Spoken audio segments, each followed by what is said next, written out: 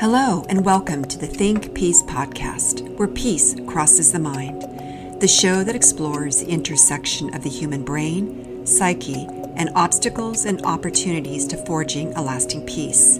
I'm your host, Colette Rausch, and today we are talking about the intersection of neuroscience and politics, or neuropolitics. Our guest is Leah Yu. Leah is a political scientist and novelist. Her work lies at the intersection of social neuroscience, political science, and political theory. She is the author of Vulnerable Minds, The Neuropolitics of Divided Societies. She received her BA from the University of Cambridge and her PhD from Columbia University. She has researched and taught at the University of Virginia and Columbia's Global Mental Health Lab. She regularly speaks on anti-Asian racism in German and Chinese media. Currently, she's an artist in residence at Taipei Artist Village, where she's working on a feminist novel on Chinese ethno-nationalism, dehumanization, and bicultural identity.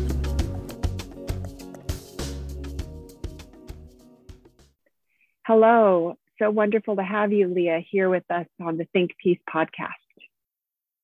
Hello, Colette. I'm very excited to be on it. Thanks for inviting me. So it's our pleasure. So let's launch in.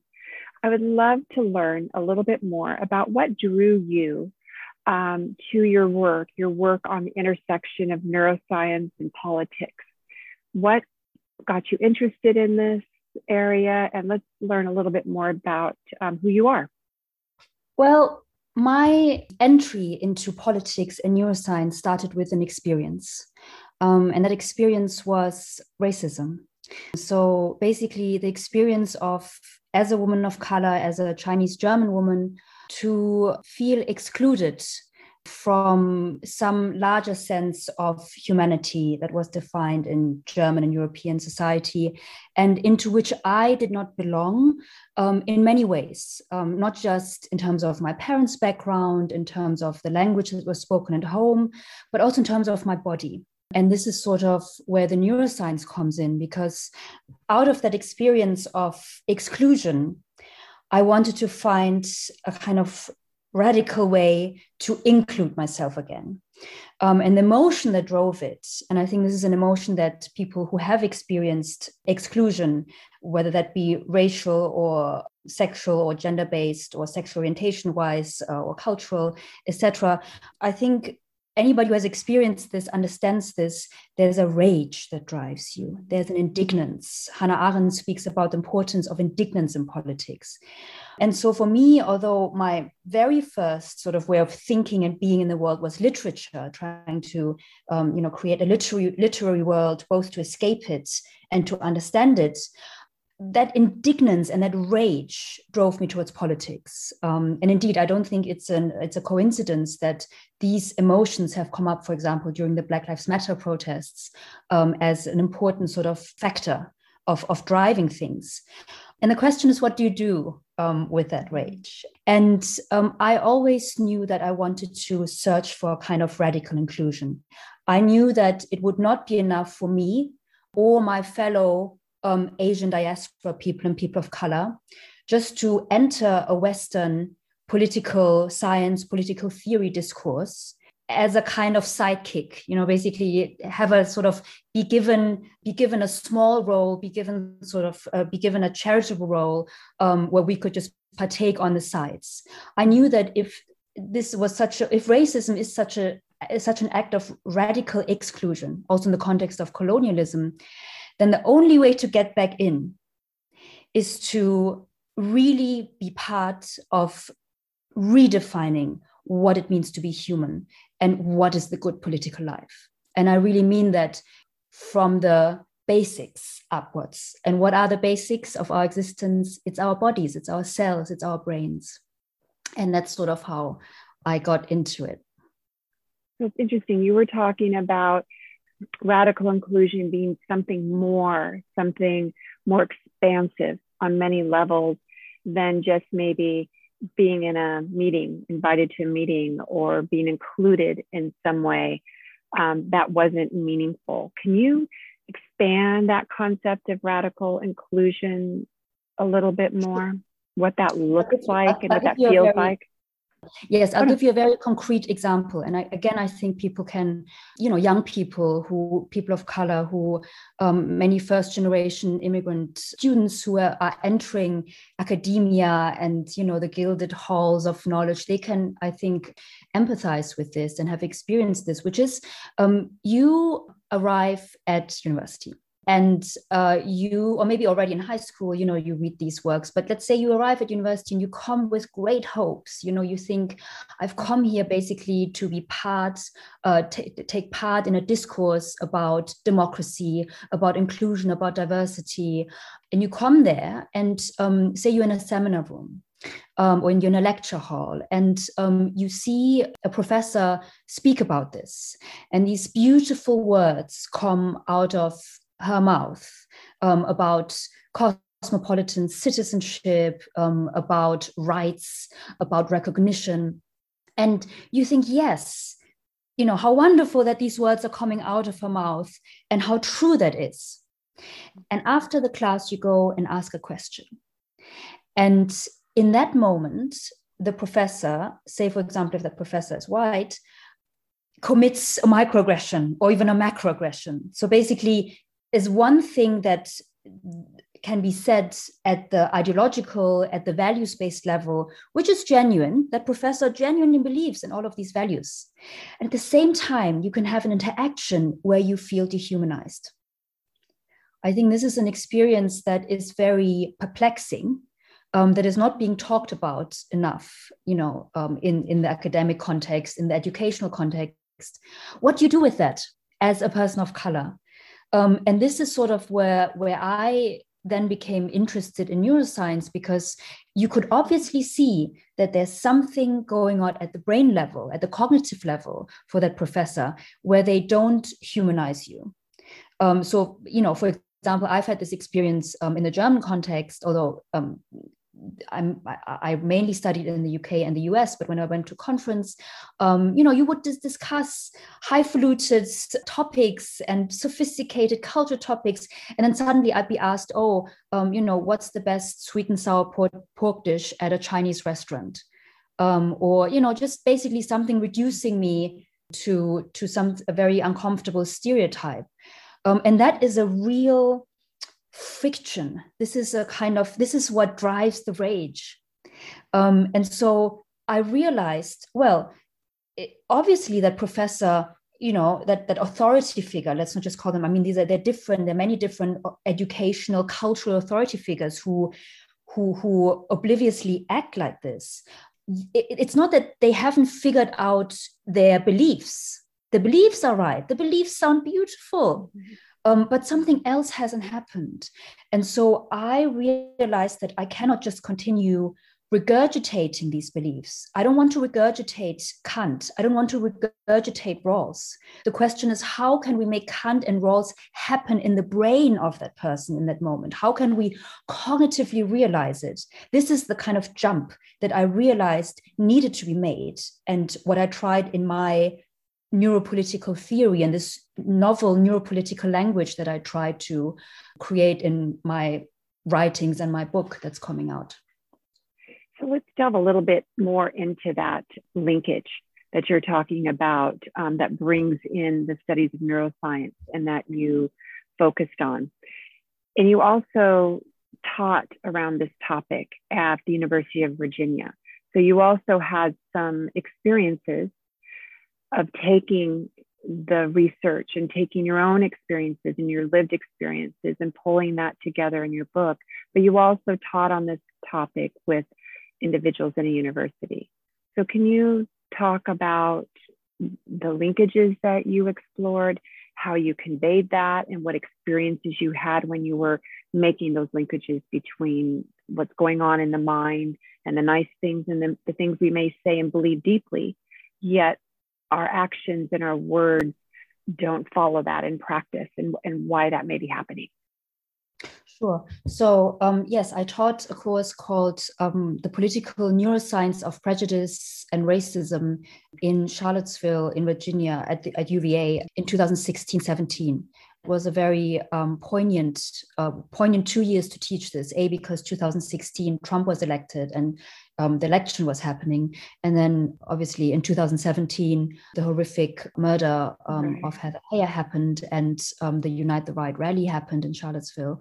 So I have to give a shout out to the UVA politics department, because they took a complete gamble on me to let me teach that course, which was completely new. So I thank them. And I started to teach it basically in the run up to Trump's election. So basically during the presidential election. And what was fascinating was that the classroom was full of anti-Trump supporters, but I also had a considerable amount of Trump supporters in my class. And some of them came up to me, some white men who were Trump supporters, but they weren't only white men. I'm going to talk about that in a second. But the white men came up to me and they said, "Oh, Professor Yu, I would have never taken a liberal class on racism and prejudice if it didn't have the brain component." Interesting. Yes, that was very interesting, because I think they found the neuroscience aspect somehow more authoritative and masculine. But also we shouldn't forget that the alt-right, of course, really across the spectrum, they lay a claim onto objectivity. Some of them are, pretending to be kind of pseudoscientists. And so people who actually are into that path, they're not just emotionally driven, irrational racists, but they might be wrong in that perception, but they do think of themselves as sort of the objective, science-seeking guys who've taken the red pill and who've figured it all out. And so these people thought, okay, there's a neuroscience basis, so I will take the course. And then the second thing that they said was, and because it has the neuroscience component, I knew I would feel less shamed. So basically, they wouldn't just be like sort of a shaming, moralizing, liberal discourse telling me you are racist just by virtue of being a white man. That was very interesting. What was also interesting, we could talk about this maybe later, but I will mention it now. A couple, a considerable amount of Trump supporters, a couple of them were not white men. They were people of color. There were women amongst them. There were groups who you would not consider to be Trump supporters. And indeed, we know from political science research, both 2016 and 2020, that minorities have also come out to support Trump. And this is a puzzle, I think, that really only a neuropolitical approach can explain, but we can discuss that later. And then I just wanted to kind of close the loop on that. When one, as you were describing, has an opportunity through this kind of connection of neuroscience and politics to take a little bit of a step back to some of those narrative streams that we can fall into with the politics, that pull of us and them, and they must be this. And then pretty soon we're ripping apart fabric. You found in your class, for whatever reasons, as you described, a connection that could be talked about around neuroscience. And you provided a platform for some of these conversations. So I'm just curious, how did that play out in the classroom when you were navigating? And you mentioned earlier, you've got a lot going on in there. You mentioned rage that may come up, shame. You have all of these things that are coming in the room, in the conversation, and politics, and the brain. And how do you navigate that in a classroom? And what were some of your experiences and takeaways from that experience with bringing some of the group discussion together? So the most important foundation with which to start was for me to say that we all have universally shared brains. Now, yes, there's neurodiversity, and there's in cultural neuroscience, we know that different cultural upbringings, will shape neuronal networks. But overall, there is an equality. And I find that also very important, going back to why I went into neuroscience as a woman of color. And I think like racial minorities will understand how important that is, to be able to say, I, as a racial minority who has felt for a whole life that something was not quite right with her body, that her body is not equal, that her body will never be equal, that her existence will never be equal, to be able to say, but my brain is the same, we have the same brains, that is deeply, deeply empowering. And I say this sort of to postmodernists who, and I have a lot of affinity towards postmodernists, and I'm partly from that school myself. But when they sort of offer critique to this and say, well, you can't say that we all have universal brains, and these universalisms, they might be exclusionary of other sort of narratives, then I say no. It is not exclusionary. It is radically, physically, neurobiologically inclusionary. And so in the classroom, starting from that foundation is pretty powerful, because then when we read studies about the fusiform face area, which we all have, which is there to detect other race faces within milliseconds in our brain. So basically a brain area just to do that. We all have that area. And that's sort of a hard fact. And we can talk about that. We need to contextualize that. I used to say in the Trump context, an old Chinese grandma in Chinatown activating that fusiform face area in Manhattan, Chinatown towards a Black person does not have the same effect as Trump activating it. Why? Because he has power. So, it doesn't matter whose brain it is and how much power that person has. However, conceptually, just to be able to say, everybody calm down, there's some reality. We're not sure what we're going to do with that reality normatively, but there's some reality that we can agree on that explains and defines how exclusion is happening. To start with that was extremely powerful, because the students, just as you, I think, were trying to get at, the students then couldn't fall into those narratives that are being presented to them by the media or by their neighborhoods and so on, where you would just sort of pigeonhole somebody else, your political opponent, in a certain way. You really had to radically start anew and figure out, well, what does that mean for us? And also have a kind of almost mentalize them. So basically mentalize your political opponent. Okay, so if you support Trump, how did you arrive at that? What makes your brain arrive at that? Not just to immediately give the stamp racist. They might be still racist, but to kind of find a neurocognitive history, an origin of that just completely, I found, changed how we were able to talk about things. And we talked about questions such as, does racism towards white people exist? I mean, this is one of, the big alt-right, controversial questions, and people really pretzel themselves. Whereas actually I feel through a neuropolitical approach, we can say, yes, of course, racism towards white people exists, and that we can all activate that fusiform face area. But again, power structures, how much does it really affect white people? But to be able, in that moment, just to say, yes, it does exist, even in this very narrow sort of biological way. The Trump supporters, they really felt seen. They were like, okay, if you can at least admit that, let's talk about more. That was powerful. Yeah. Or, what also we talked about was slavery, which in the Virginia context is very poignant because, of course, you have the whole Jeffersonian history in Charlottesville. You have Monticello as a beacon of enlightenment. And at the same time, the university was built by enslaved people. The very buildings you were in were built by enslaved people. And how do you combine sort of that beauty and that cruelty that happened at the same time? And then I had one a student from the Blue Ridge Mountains, a rural student, who sat in my classroom, and my book Honorable Minds opens with him, because he was sort of just thrown into the UVA campus, and he didn't fit in himself with the preppy frat boys and the whole sort of campus culture. At the same time, he was white. And so he asked, kind of innocently, he just said into the classroom, he said, well, I want to bring up something controversial. And he said, I get that racism and also slavery is bad. But he said, I don't know why I should be made responsible for it. I don't know why should I take any responsibility? I didn't do it.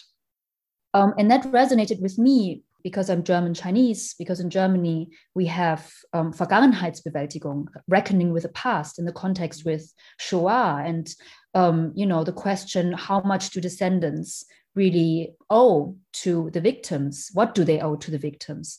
So everybody gasped in class because, this is like this coming from him, a white guy, and, asking that kind of question, why should I care about slavery? It could have gone pretty badly, but the whole setting of the classroom allowed us to, what I call, pitch the social contract anew.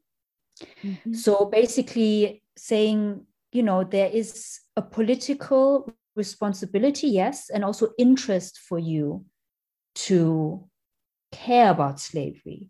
And maybe you can think about it in the context, you come from a white working class US family, you grew up on food stamps, you know how it feels like to have no health insurance, you know what it feels like also to be deprived. And it's not obviously the same as racism, but it's you know an echo of it in some ways in terms of deprivation and exclusion. Can you take that as a sort of starting point of empathy for the descendants of enslaved people, and of course enslaved people in the historical context, and Black communities and Black people now? Can you take that, can your brain take that as a bridge to mentalize the other side, not just because you want to be nice towards them? And this is where sort of my neuropolitical theory is a bit different to the current moralizing, moral and value-based liberal democratic theories. I believe we always need to pitch a political interest to people. You can't just rely on people wanting inclusion and wanting democracy because they want to be nice to each other.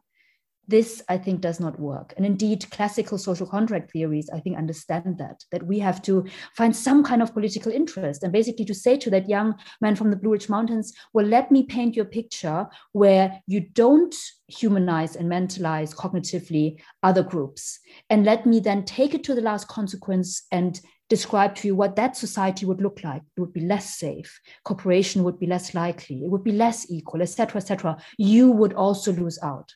So basically to pitch it to him in a way. Yeah, so that's what I tried anyway.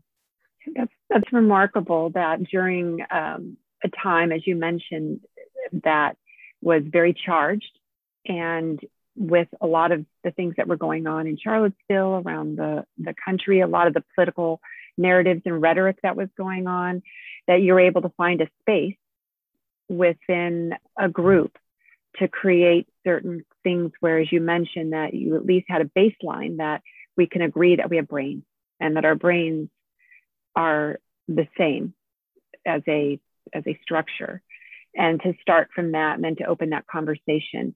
What are the takeaways when you kind of just reflect back right now for a moment at the whole class, that experience? What are some of the takeaways that come to your mind? You've already mentioned a few of them that you think are very important when individuals are engaging or trying to engage in discourse in a diverse group, where there could be a lot of these narratives and anger and emotion and political issues, all these things floating around and sometimes shooting around the room? Well, first of all, as I said, this shaming aspect seemed very, very strong. And indeed, this whole shaming topic has come up in, many different writings, in the US context now. If you look at, articles that were written in the Atlantic and also in the New Yorker, Khalifa Sani, I think, wrote about this. Basically, what do you really achieve with that shaming? So a whole sort of critique, like a critique that has arisen in response to Robin DiAngelo and Ibram Kendi, who openly, also talk about the merits of that sort of very moral approach to racism. And I'm not saying that that's completely invalid. Of course, I understand, especially as myself, a racialized minority, you really want to tell people that they're wrong and that it's wrong. But we can't, I think it's too naive to think that it's enough. And this is something that I understood in my own racialized experience in Germany and then in the UK and the US as an Asian woman, that it is not enough just to tell people that they're bad. It is not enough, at least politically, because you need people to be politically motivated, their brains, so to speak. They need to have a motivation to sort of more proactively think there's a bigger project here. There is a social contract here, and I might not feel completely comfortable. I might not like everybody in there. So this is something also that I spoke about a lot to, this younger generation, Generation Z, I think is also very much driven by, is this my tribe? Is this my person? Also in terms of in the context of canceling and so on. The thing is that you might have to work with somebody that you do not like politically, whether that be, in Congress, in Parliament, or even just at the community level. Does that mean that if you work with somebody or even agree with them to an extent, with a person who you don't agree with in terms of their identity and their cultural outlook, does it mean that you have sort of compromised your purity? Because this is partly also what canceling is about, right? It's a certain level of purity, that a certain standard of purity that you apply. I think people like you especially, I would love to hear more about your experience there as well in terms of peacekeeping and, really going into conflict zones. People like you know that politics is never that pure, and that you have to, talk to people, especially also in a post-war context, who might have even done terrible things, and but still they're in the country. What are you going to do? How can you rope them in? So I think the whole brain perspective in the classroom gave it a kind of practical framework. Basically, how can we make our brains get there? Not just, how do we decide on what we like and what we believe in, but no, after you decided that, how can you get there? And perhaps our brains actually can't fully get there. That's why my book is called Vulnerable Brains. And if they can't fully get there, then should we at least try to, sort of let them get there? For example, let us be anti-racist politically in public, but maybe we'll never be fully anti-racist privately.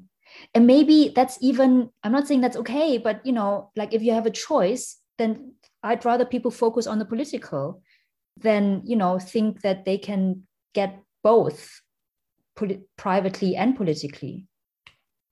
And finally, I would say that after Trump was elected, the class happened 2 days after he was elected. We had another class 2 days after he was elected. And I knew from colleagues that they said, some students said that they wouldn't go to class. I don't know if you still remember 2016. People are really, really, shaken. I remember people, friends in New York saying they were crying, hanging in each other's arms on the street. People were just shocked. But I'm proud to say, all my students appeared in class that day, 2 days after Trump was elected. And some even came specifically, they said of all the classes they wanted to attend, this was the one. Because they literally, and this was still fresh, it was 2016, so it wasn't, 2020 where things were very entrenched, but they literally wanted to confront the Trump supporters. Some of them even wanted to say, oh, now you've got him. What are you going to do? Basically, they wanted to see the reaction, and they felt they could do that in that setting. They felt there was still some shared humanity, even though there was no shared political interest.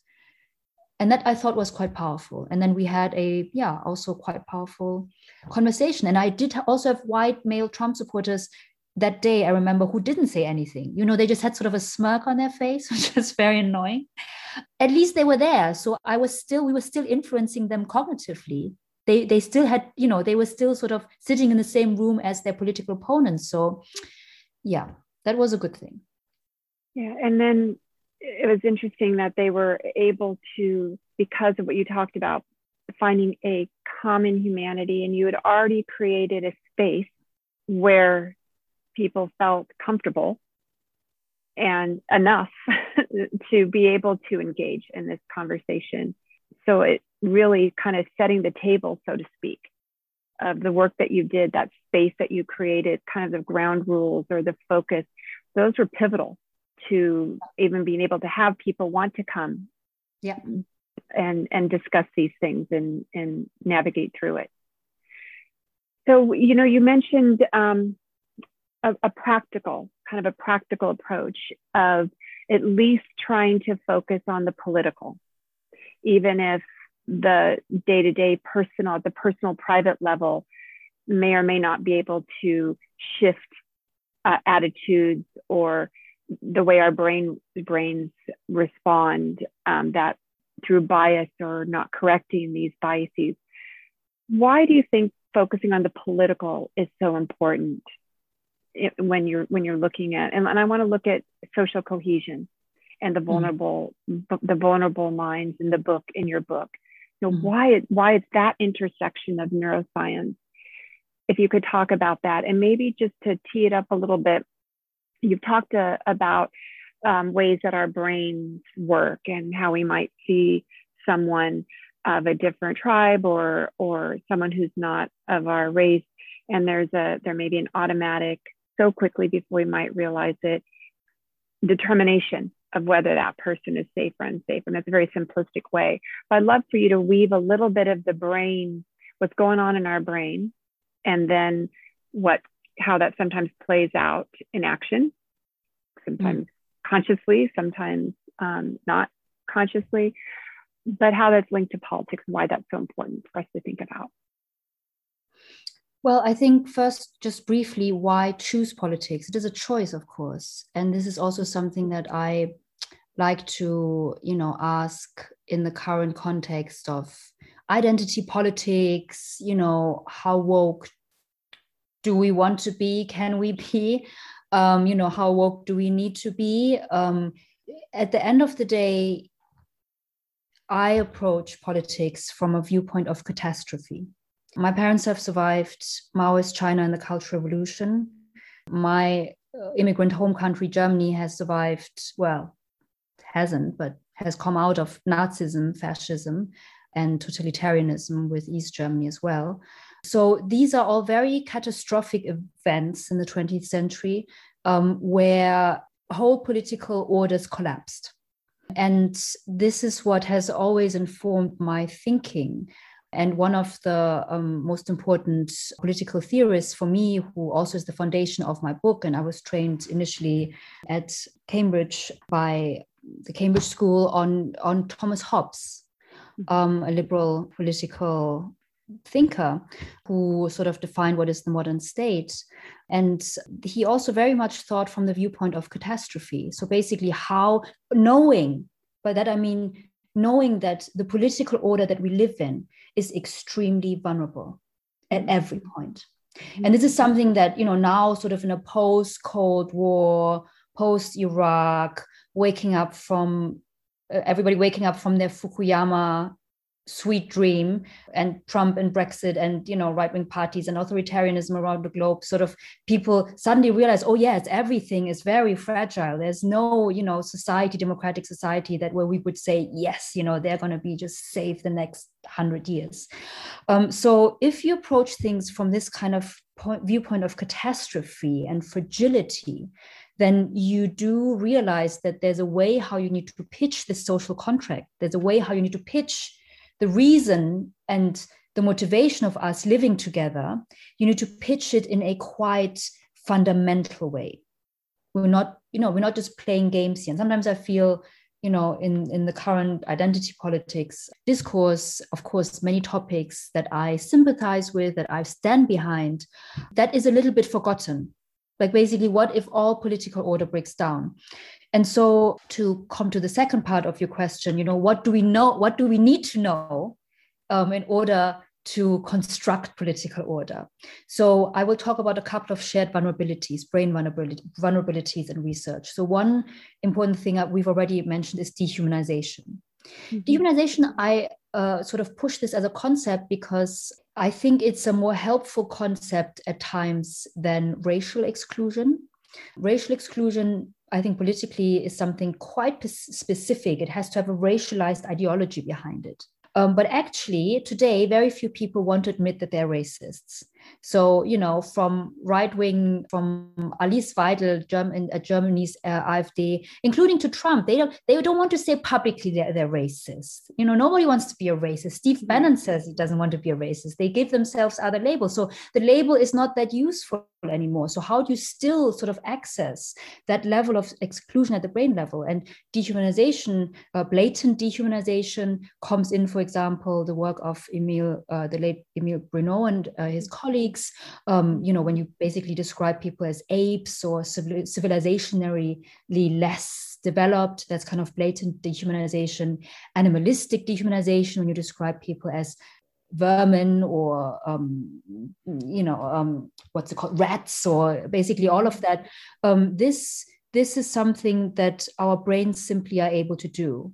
And this dehumanization, we know, can lead to decreased empathy. It can lead to increased intergroup violence. It can lead to people wanting to escalate conflict.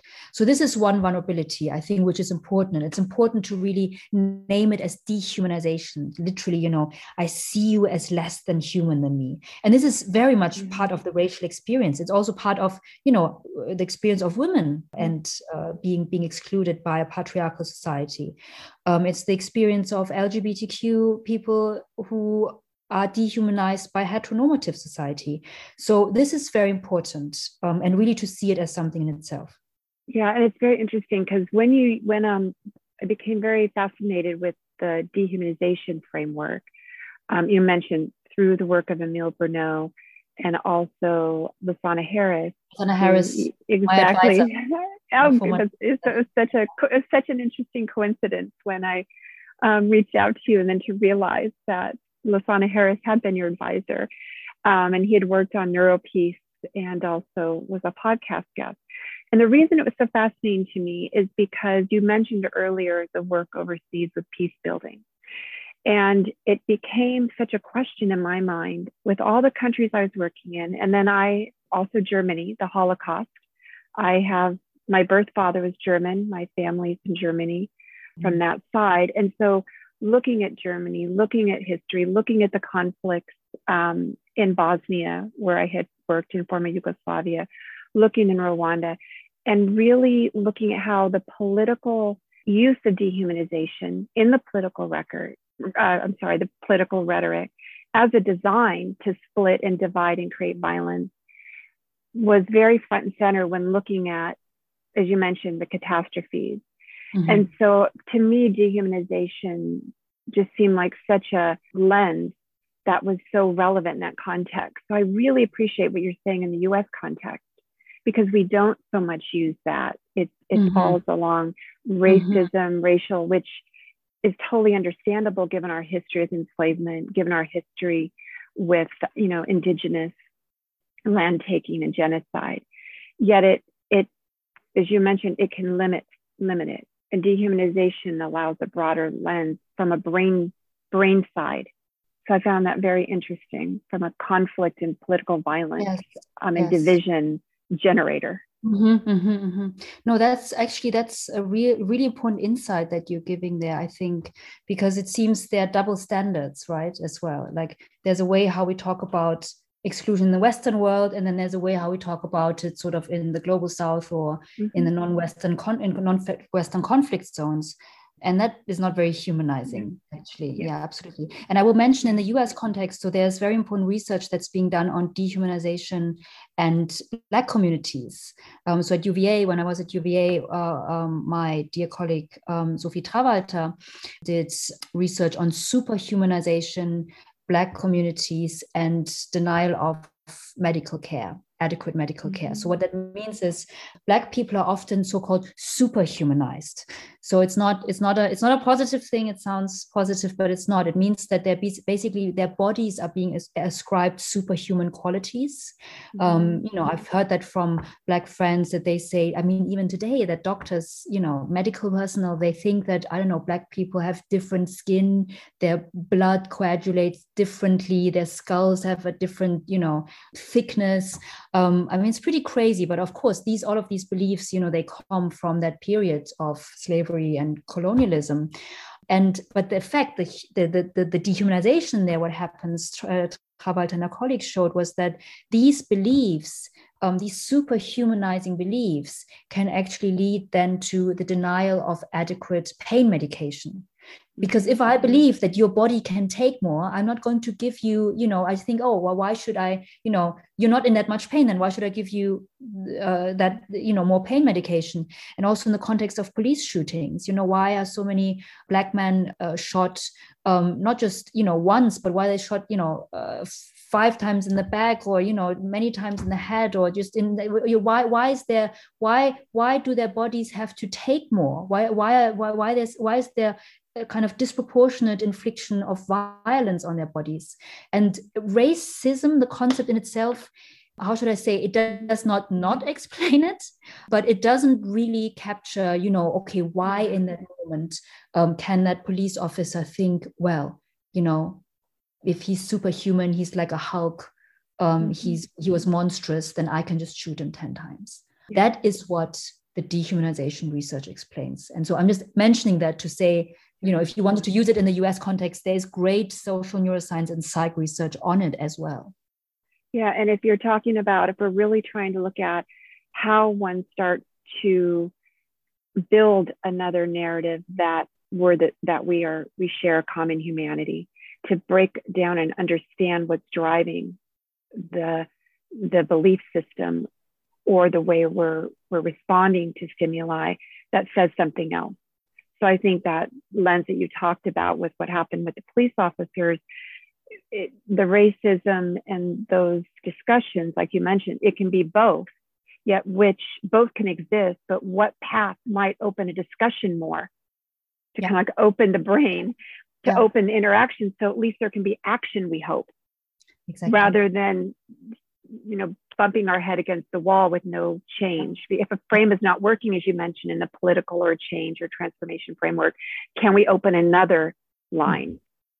So, Leah, based upon the studies related to dehumanization, what can we take from some of those studies and incorporate some of that knowledge into engagements we might have in dialogue, peace building, truth telling processes? What can be helpful? So we know from various studies that dehumanization can be triggered by certain things, especially, in terms of language, in terms of how people are portrayed in the media. So one, for example, is disgust. So there's a Norwegian study that shows that if people are primed in terms of feeling disgust towards Roma people, they will more likely reject them as refugees. So basically, sort of disgust and dehumanization is triggered together, and that leads to sort of an actual effect, an actual consequence in people's policy preferences. And I think this is something that people don't often pay attention to necessarily, because, you wouldn't think that framing a certain outgroup in a disgusting way, that they're dirty, that they're filthy, would have that effect on policy outcomes. So this is, I think, something to think about. And then also language is very important. So there's a lot of research on the connection between language usage and dehumanization, and at the same time humanization. So there's humanizing language, not describing people in a certain, so usually, for example, in the US context, often Mexican people are animalistically dehumanized. So, they're described in a kind of coarse, unsophisticated way, and sort of to avoid that language. And Asians are mechanistically, and Jewish people are mechanistically dehumanized. They're seen as cold, soulless machines, and, who don't like individuality and creativity. And all of this sort of language usage or misusage happens really at every level of society, from schools, from in the way how we talk about people in books, and obviously then in the media and newspapers. And this is something, I think, if people knew that this had an effect cognitively, they would probably pay more attention to it. And then finally, also just some other interesting insights into bias, that if you put a polling place in a church versus a school, for example, so church being less neutral, school is a more neutral place. If you do it in a church, people are more likely to vote for right of center candidates. So that kind of context, or if you sit somebody on a hard chair, they're likely to have harsher moral judgments on the world. Or threat. Again, disgust and smells. Disgusting smells can lead to people actually opposing gay rights more. So, all of these things, they would seem silly if you didn't know. But I think there's a way how we can sort of approach our entire social political world from a completely different, like putting on basically, the cognitive glasses and seeing everything suddenly very differently in terms of their consequences. Yeah, absolutely. And words and environment have power in how we cognitively might respond. So, just thinking practically makes me think of when one's holding a dialogue or engaging, how that space is created, where that space is created. Maybe we're using soft chairs. Maybe we're creating an environment that's more conducive to help our cognitive processes be more open to humanization in some way. Yeah. So that's very helpful. So picking up on your book, you talked about humanization, dehumanization as perhaps it's a vulnerability, and understanding it could also be a way of avenue of addressing this vulnerability. What else were you able to define within your book for vulnerability? So one other thing is the liberal brain is one of the most difficult cognitive feats of our time. So basically, achieving a liberal brain, because the thing is that our brains, so this goes now into political neuroscience, research into Republican and Democratic brains, research into liberal and the sort of liberal mindsets, and how that reflects at the neural level. So it shows that we tend, if we have sort of a choice, we tend to go for more conservative approaches and more cognitive closures. Our brains love cognitive closure. Liberalism in itself, and I'm coming back to Thomas Hobbes again, and I think Hobbes really understood this. If Hobbes were alive today, I always say that, he would be in there in a neuroscience lab and he would want to know, yes, of course. Because he already actually tried, this is like maybe another podcast, but he already looked into experimental methods. He was interested in the body and the senses. And so we know liberals self-reportedly are less happy than conservatives. This is a study.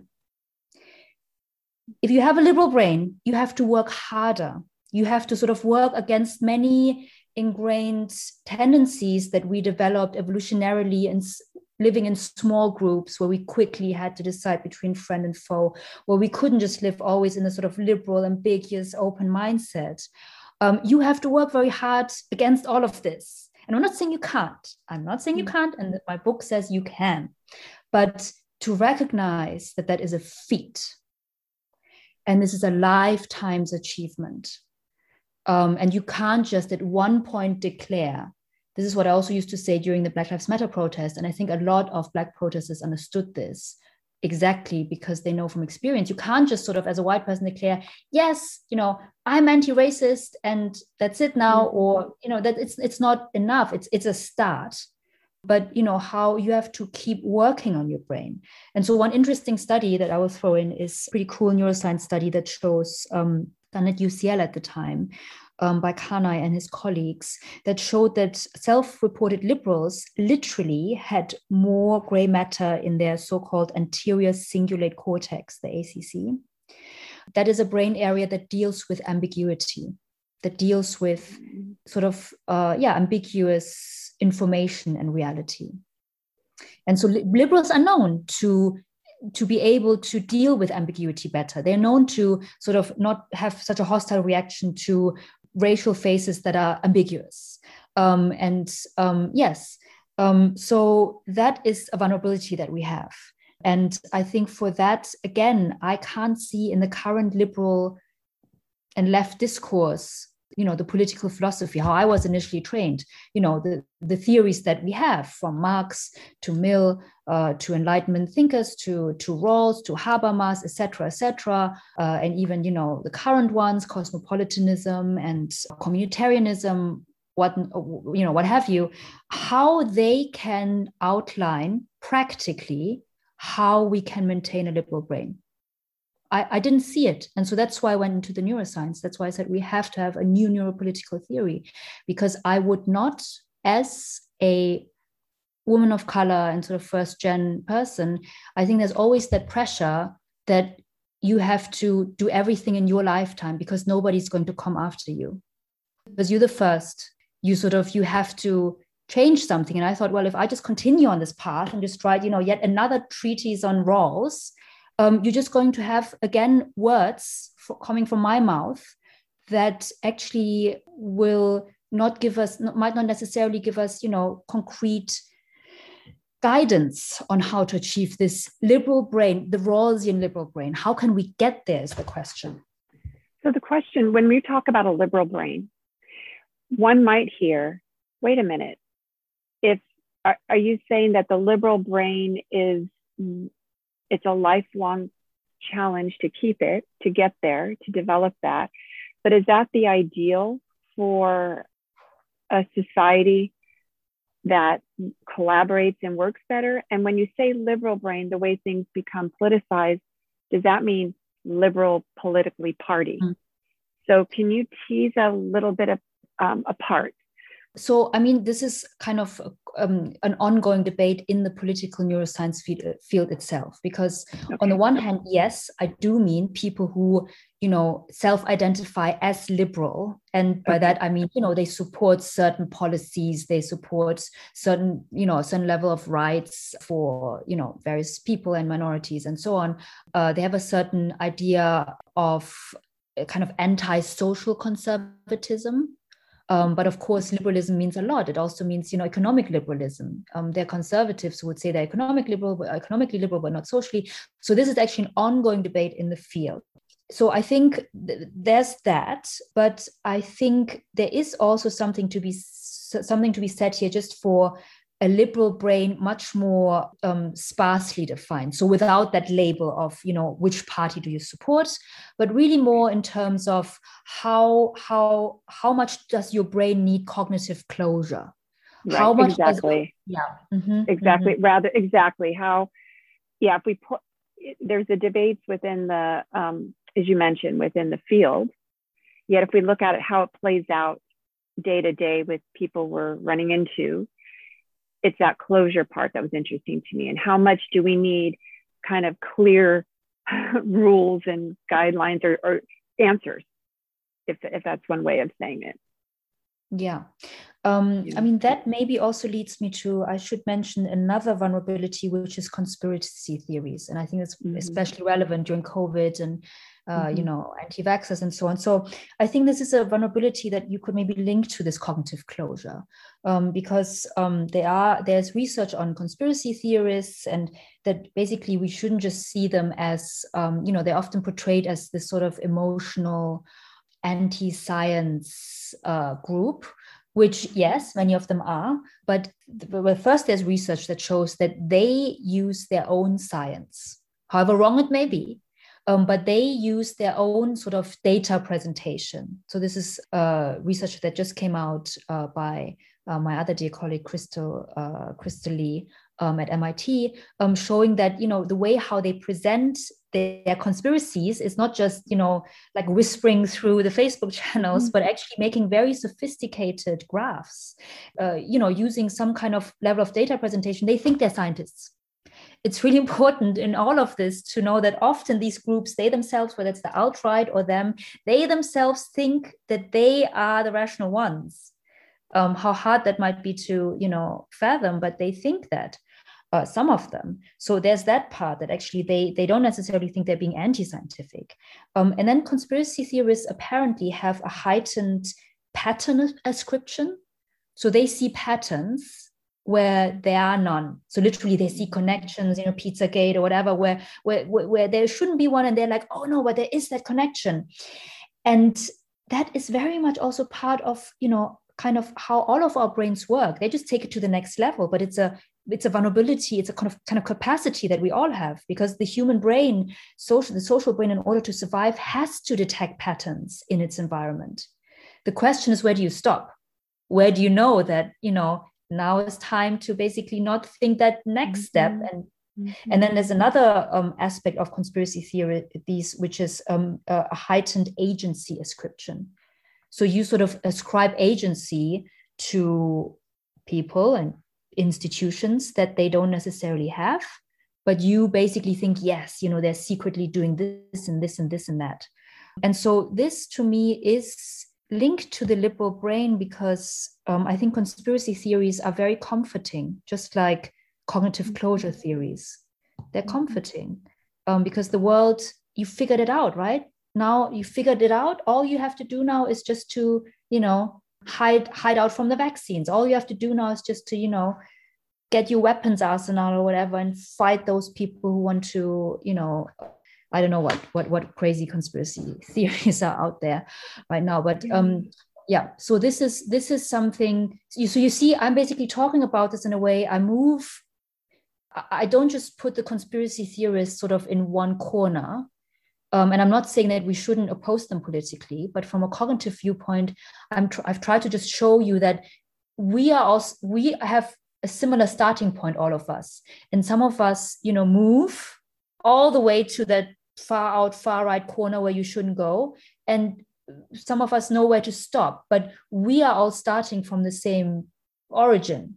And that's a very different way of approaching it, I think. Yeah, absolutely. And even when you're describing it, and even with your hands, I know people are listening, it feels more expansive, because when one goes down to the pointy end of the spear and starts attacking or shaming, it just shuts all dialogue down. There's no understanding. There's no way from that. Yeah. There's no way from that. Yet when you look about more expansive, when we are looking at, we all share these, but as you mentioned, some go down different paths. It plays out in different ways. Then it gives a starting point, going back to your classroom, a starting point of we share brains. And from that standpoint, there could be more openness, more availability of us to describe. And when you were talking too, it made me think a little bit about some of the work around the imperative for survival as a species and as humans. And so in some way, some of these things, these drives that we have for certainty, for filling in gaps, for even creating patterns, for looking at others who may not be like us, has some level of a biological imperative for survival, that there are reasons for that. And like you said, it doesn't mean then, okay, we have these vulnerabilities, oh, well, let it all play out and let us all just kind of tear apart each other and our societies. But I love how you talk about, let's pull back and understand these vulnerabilities of humanization, dehumanization, of the liberal brain, how hard that is to hold on to, conspiracy theories. These types of things can really bring us together as a starting point. Yes, you're absolutely right to call it a biological imperative, actually. I think that's a very good term, because we all know that when we feel something is imperative, we feel it's almost like a life and death decision. And going back to very expansive and interdisciplinary and wide work that Lazana Harris, former advisor, is doing. What I really love about his work is, what I've learned through him is to look at the social brain through this evolutionary perspective, through, not just, it's not just about, because sometimes social neuroscience and social psychology, it can become very much focused on like very small scale experiments, very particular experiments, in terms of dehumanized perception or intergroup conflict and bias and so on. And you sort of lose the bigger picture. And Lazana Harris, also in his book, Invisible Mind, he really, draws that expansive picture of our whole sort of evolutionary history and how does the social brain fit into that. And he really sort of destigmatizes all of these vulnerabilities and biases without, excusing them. And this is also something, again, that I think the brain perspective allows us to do, which the currently highly ideologically charged political debates do not, which is to look at these things without, just by naming them doesn't mean that we agree with them. Just as you said, just because we, and with conspiracy theories, I mean, luckily I haven't had one in my family yet. Although, yes, sort of friends, maybe older friends, and actually also some younger friends. But, I hear this from other people that they literally have somebody in their very close family who's a conspiracy theorist. And obviously you all started out together as a family. So there's some commonality, and I think people are genuinely, puzzled and saddened, and how this can happen so close to home. And I think this kind of approach that you just described with the biological imperative and also sort of the wider evolutionary perspective, I don't want to say that it's just forgiving, because it's forgiving in terms of the vulnerability. It shouldn't be forgiving in terms of the political actions they take out of it. Yeah, exactly. And I love that separation. I can almost think, this came up to me when you were talking about your classroom. It's pause, all of that, the politics, all those things that are stoking our nervous systems daily. Let's try to put a pause just for a moment. They're still going to be there. And can we come together here and understand? Can we be curious? Can we just be curious? And understand that then might help put ourselves biologically, our mind and our body, in a little bit more open state, perhaps, to be able to then parse through and navigate some of the other things, that the outcomes that are coming, and understanding the vulnerabilities, which it just sounds like. And it was so interesting to me how you navigated your class. Mm-hmm. So I would like to just, ask you, if somebody were engaged in a process where they're bringing together diverse groups to try to come to some level of connection, to try to work through challenges or bring down the temperature, or work at looking at some of the structures that feed division and that feed dehumanization, or, we talk about in the US some of the legacies of enslavement, and how do you begin to address institutions and relationships where enslavement and racism and dehumanization have become, part of those structures. What types of things come top of mind that you might advise peace builders, reconcilers, people engaged in this to be mindful of, or things that you've learned that could be helpful from your research in your book? Mm-hmm. Well, I think something, going back to that, my White Blue Ridge Mountain student, was that he was actually still on the fence. So, he was young. He could have swung either to the right or even far right eventually, or he could have become more of a liberal libertarian. He was on the fence.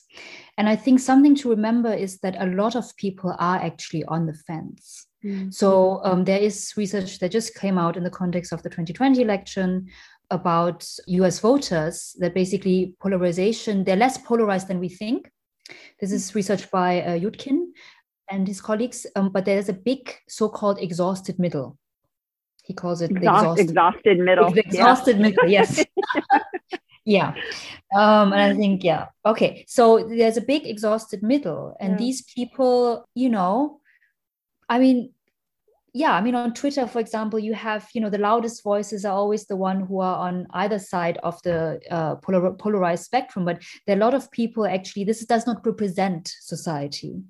And so if that is the case, and a lot of people are on the fence, so basically, I've talked to people who say, I'm not for racism. I'm not, I don't think, enslavement was a good thing. I don't think women should be oppressed, but I also feel threatened by cancel culture. I've heard that a lot. I've heard that by white people, but even non-white people. So this is something that I mentioned at the beginning. This is the work of Musa Al-Ghabi at Columbia, a sociologist, showing that in 2020, there were minority groups that, the New York Times showed that, but he explained it. There were minority groups from the Latins to Black communities to Vietnamese communities that voted for Trump.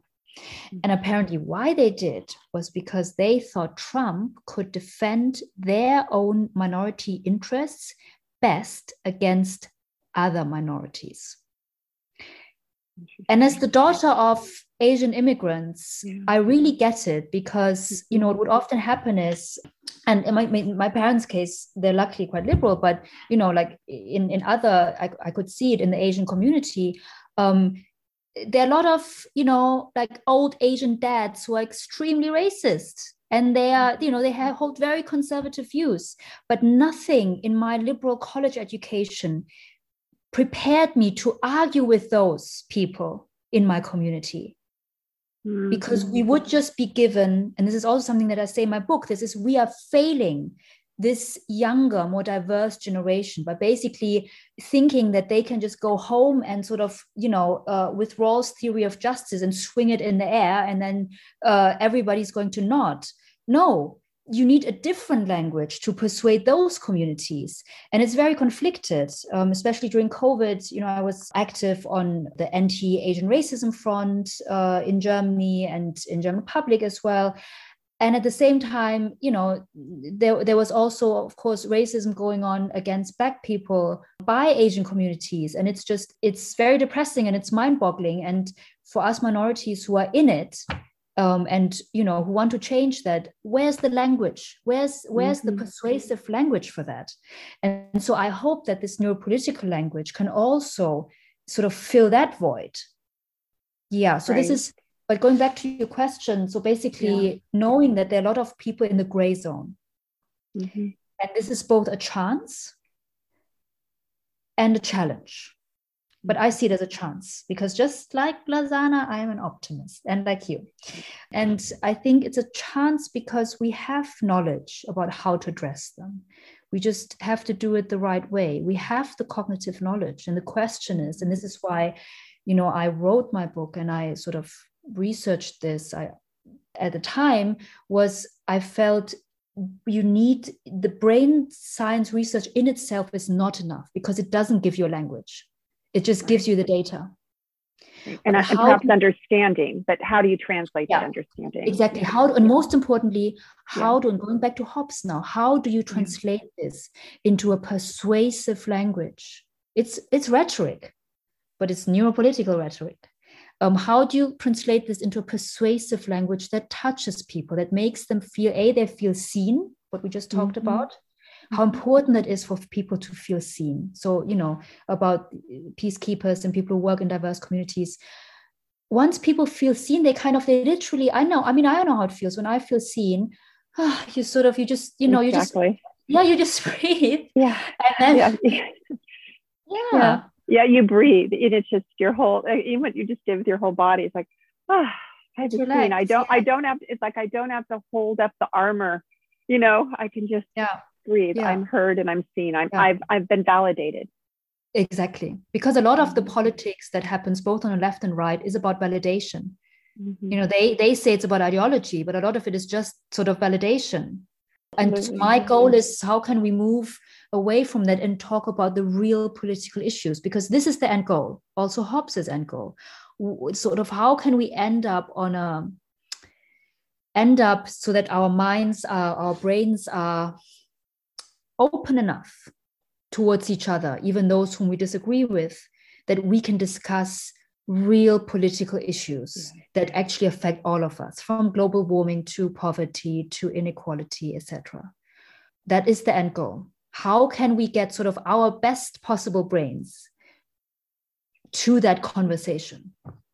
Yeah, no, absolutely. And how can we create spaces, and how do we support individuals to be able to translate and to come into other spaces and connect, have that relationship, and figure out the language of connection and language of collaboration, problem solving, some of these, deeply difficult challenges, rather than pulling apart. How do we create that space? So Leah, we've talked a lot about the brain, the cognitive process, and we've also talked about the biological imperative for survival. We've talked a lot about how experiences impact us and how we respond. Can you talk a little bit about the body's role in this? Obviously, we hear mind body, we hear about these connections. Can you talk a little bit about that? Yes, so I started by talking about this radical exclusion that I felt from my racialized experience, and how I wanted radical inclusion. And I knew that I had to start to do this politically, because if racialized minorities are not partaking in the basic political theories in their bodies, basically in the bodily cognitive imagination, if they're not part in there, if they don't take part in there, then they can't take part anywhere really. Because at the time I was going to pursue a literary path. I was going to write a novel.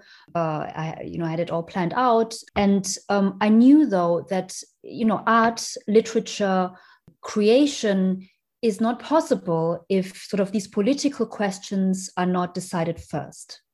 And so for me, now I'm writing a novel which comes from the time, yes, which is a feminist novel that tries to deal with Chinese nationalism and the question, why China didn't liberalize properly. And I think for me, that is a twin work to my neuropolitics work, because the neuropolitics work is about examining dehumanization and exclusion, almost like a crime. I wanted to become a homicide detective when I was younger, when I was a child. And to me, racism is the crime, exclusion is the crime. And if that's the crime, we need to get to the bottom and sort of find out who's done it and how. But after you've done that, and this goes back to also Black Lives Matter and other social movements, after you've done that, you need to heal. And you need to create a new world, a new language, a new phenomenology through which to humanize yourself. And I don't think politics can really do that for you. I think literature and what I'm also doing work as an artist in residence at Taipei Artist Village in terms of dance, that healing can only happen, I think, through a more literary and also, in my case now, dance-based path. And so, instead of calling it Wagner's Gesamtkunstwerk, I call it Gesamtliberation. First liberate ourselves politically, and then sort of, draw up a whole rich life, a whole life horizon, as Gadamer would say, where we can be fully human. And how does that look like? And there, I think the body plays a very big role, because if you just feel your body is battered and you use your brain a lot as a sort of intellectual racialized minority to figure out the crime, you need to find a way for the body to enjoy being in the world again as an equal brain and human being. But how do you do that? It is creation, and then you create and you heal. That's amazing and so beautifully said. And would you look at those as going along intertwined? Do the healing? Yes. So they reinforce each other, is what I'm understanding from what you're saying. Yes.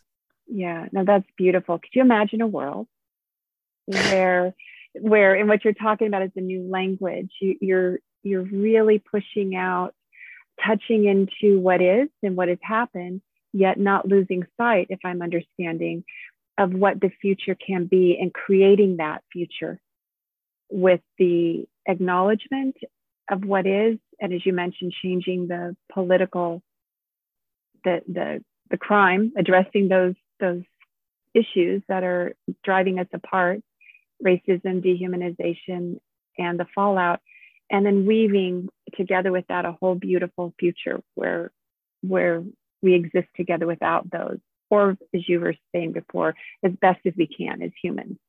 Yes, but striving towards that.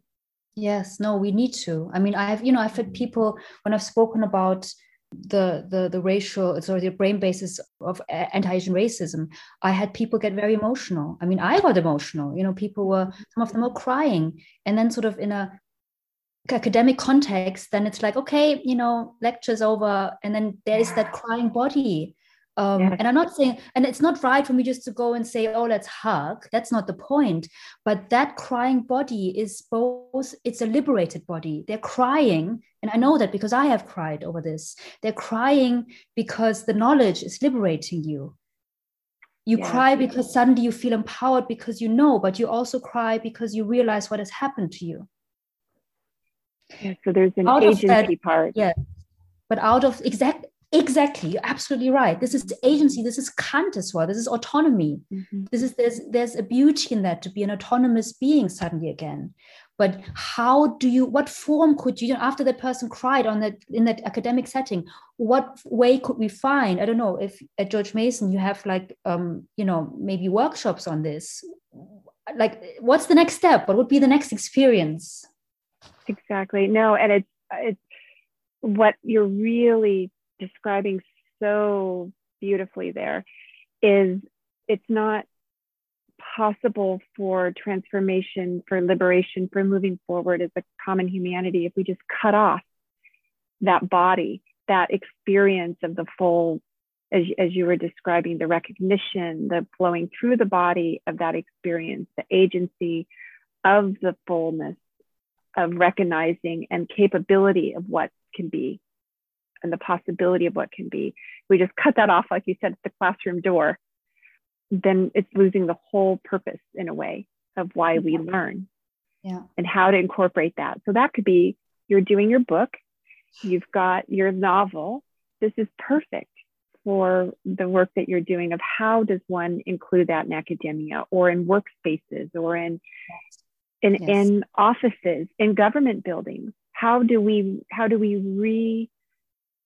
revisit and reframe how we interact in these structures in a more fully holistic way, embodied holistic way, where we're bringing together all these things that are like the crying. I almost thought of like this crying out. It's like crying out to be joined, and not separated in some way.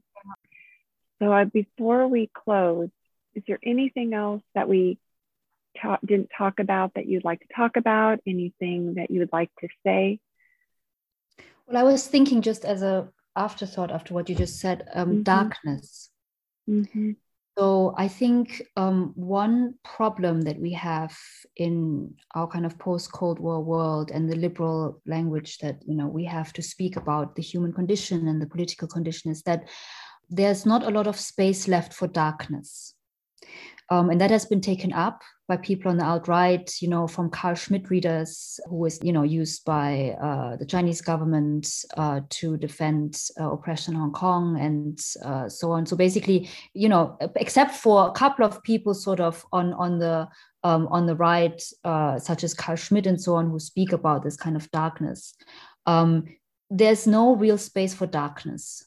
And yet there is darkness in all of us, just as there is also light. But to be able to confidently face up to those darker parts of us, and this is something that sort of my German political upbringing has taught me, is a virtue. It is a virtue and it is necessary. And it is an art as well. How do you do it without sort of glorifying, your own perpetrator role in history? How do you do it without thinking that only other people are dark and you are not? So how to deal with those vulnerable aspects of our minds, our brains, in a way that is both unafraid. So basically saying, yes, we have these capabilities within us. Yes, we have the capability for torture. We have the capability for exclusion, for humiliation, for doing terrible things. Mm-hmm. And yet in the face of that, to still say, but I believe that at the end of the day, if people have the choice, they do not choose the most humiliating life. So this is like a quote, about totalitarianism. Totalitarian states, what they want is to humiliate their citizens. And we can see it, in the totalitarian countries in the world right now. And I believe that deep down, people do not really want to be humiliated. And that is me being optimistic. I mean, that's what, I live by. But it is a kind of subtle truth. And I think to have faith in that. So even people say who have gone the wrong path and joined, the far right and so on, I still believe there's a chance to sort of access these people's darkness and these people's injuries and whatever injuries they think they are feeling towards the world. And still appeal to a life that is led outside of humiliation. Yeah. And no, that's beautiful. And it's very much an understanding, as you mentioned, that we all have these parts, the human nature of whether there's darkness or things that we are capable of that we may not want to think we're capable of, or as you mentioned, past historical things like with the Holocaust, there was actions that happened, and that was within a society, within families that are within our generations. Yet I love the part, and there's the aspect of the human parts that do aspire and do move towards great things and humanity. And there's example upon example upon example of that, rising together after, adversity or natural disasters. If we could tap into that and hold that space for that to grow and to embody that, that's very powerful, rather than just sinking into our darkness. But it's difficult if we don't acknowledge what are the capacity for darkness, as you say. So I love that description, as you said. That's beautiful. So thank you very much, Leah, for joining us on the Think Peace podcast. It was really just beautiful and covering it. And you're so clear. And I love how you pivot between the studies and then the experiences and then the work that you did at UVA and your own personal experience. I mean, you beautifully, because it all goes together naturally. Yeah. You beautifully pivoted in and out, and were able to do that so adeptly. So thank you. Yeah. And in closing, your book will come out in spring, or around June, you mentioned in June. Okay, and could you give the title again and where that will be available? Sure. The title is Vulnerable Minds, the Neuropolitics of Divided Societies, and it's coming out with Columbia University Press in June 2022. Thank you very much. Thank you so much, Colette. Thank you for joining us this week for the Think Peace podcast, where peace crosses the mind. And thank you to those who make this podcast possible, the Mary Hoke Foundation, and our amazing senior producer, Cam Kasser. Please visit our website, www.thinkpeacepodcast.com, where you can subscribe to stay up to date with the latest episodes and news. And remember to think peace.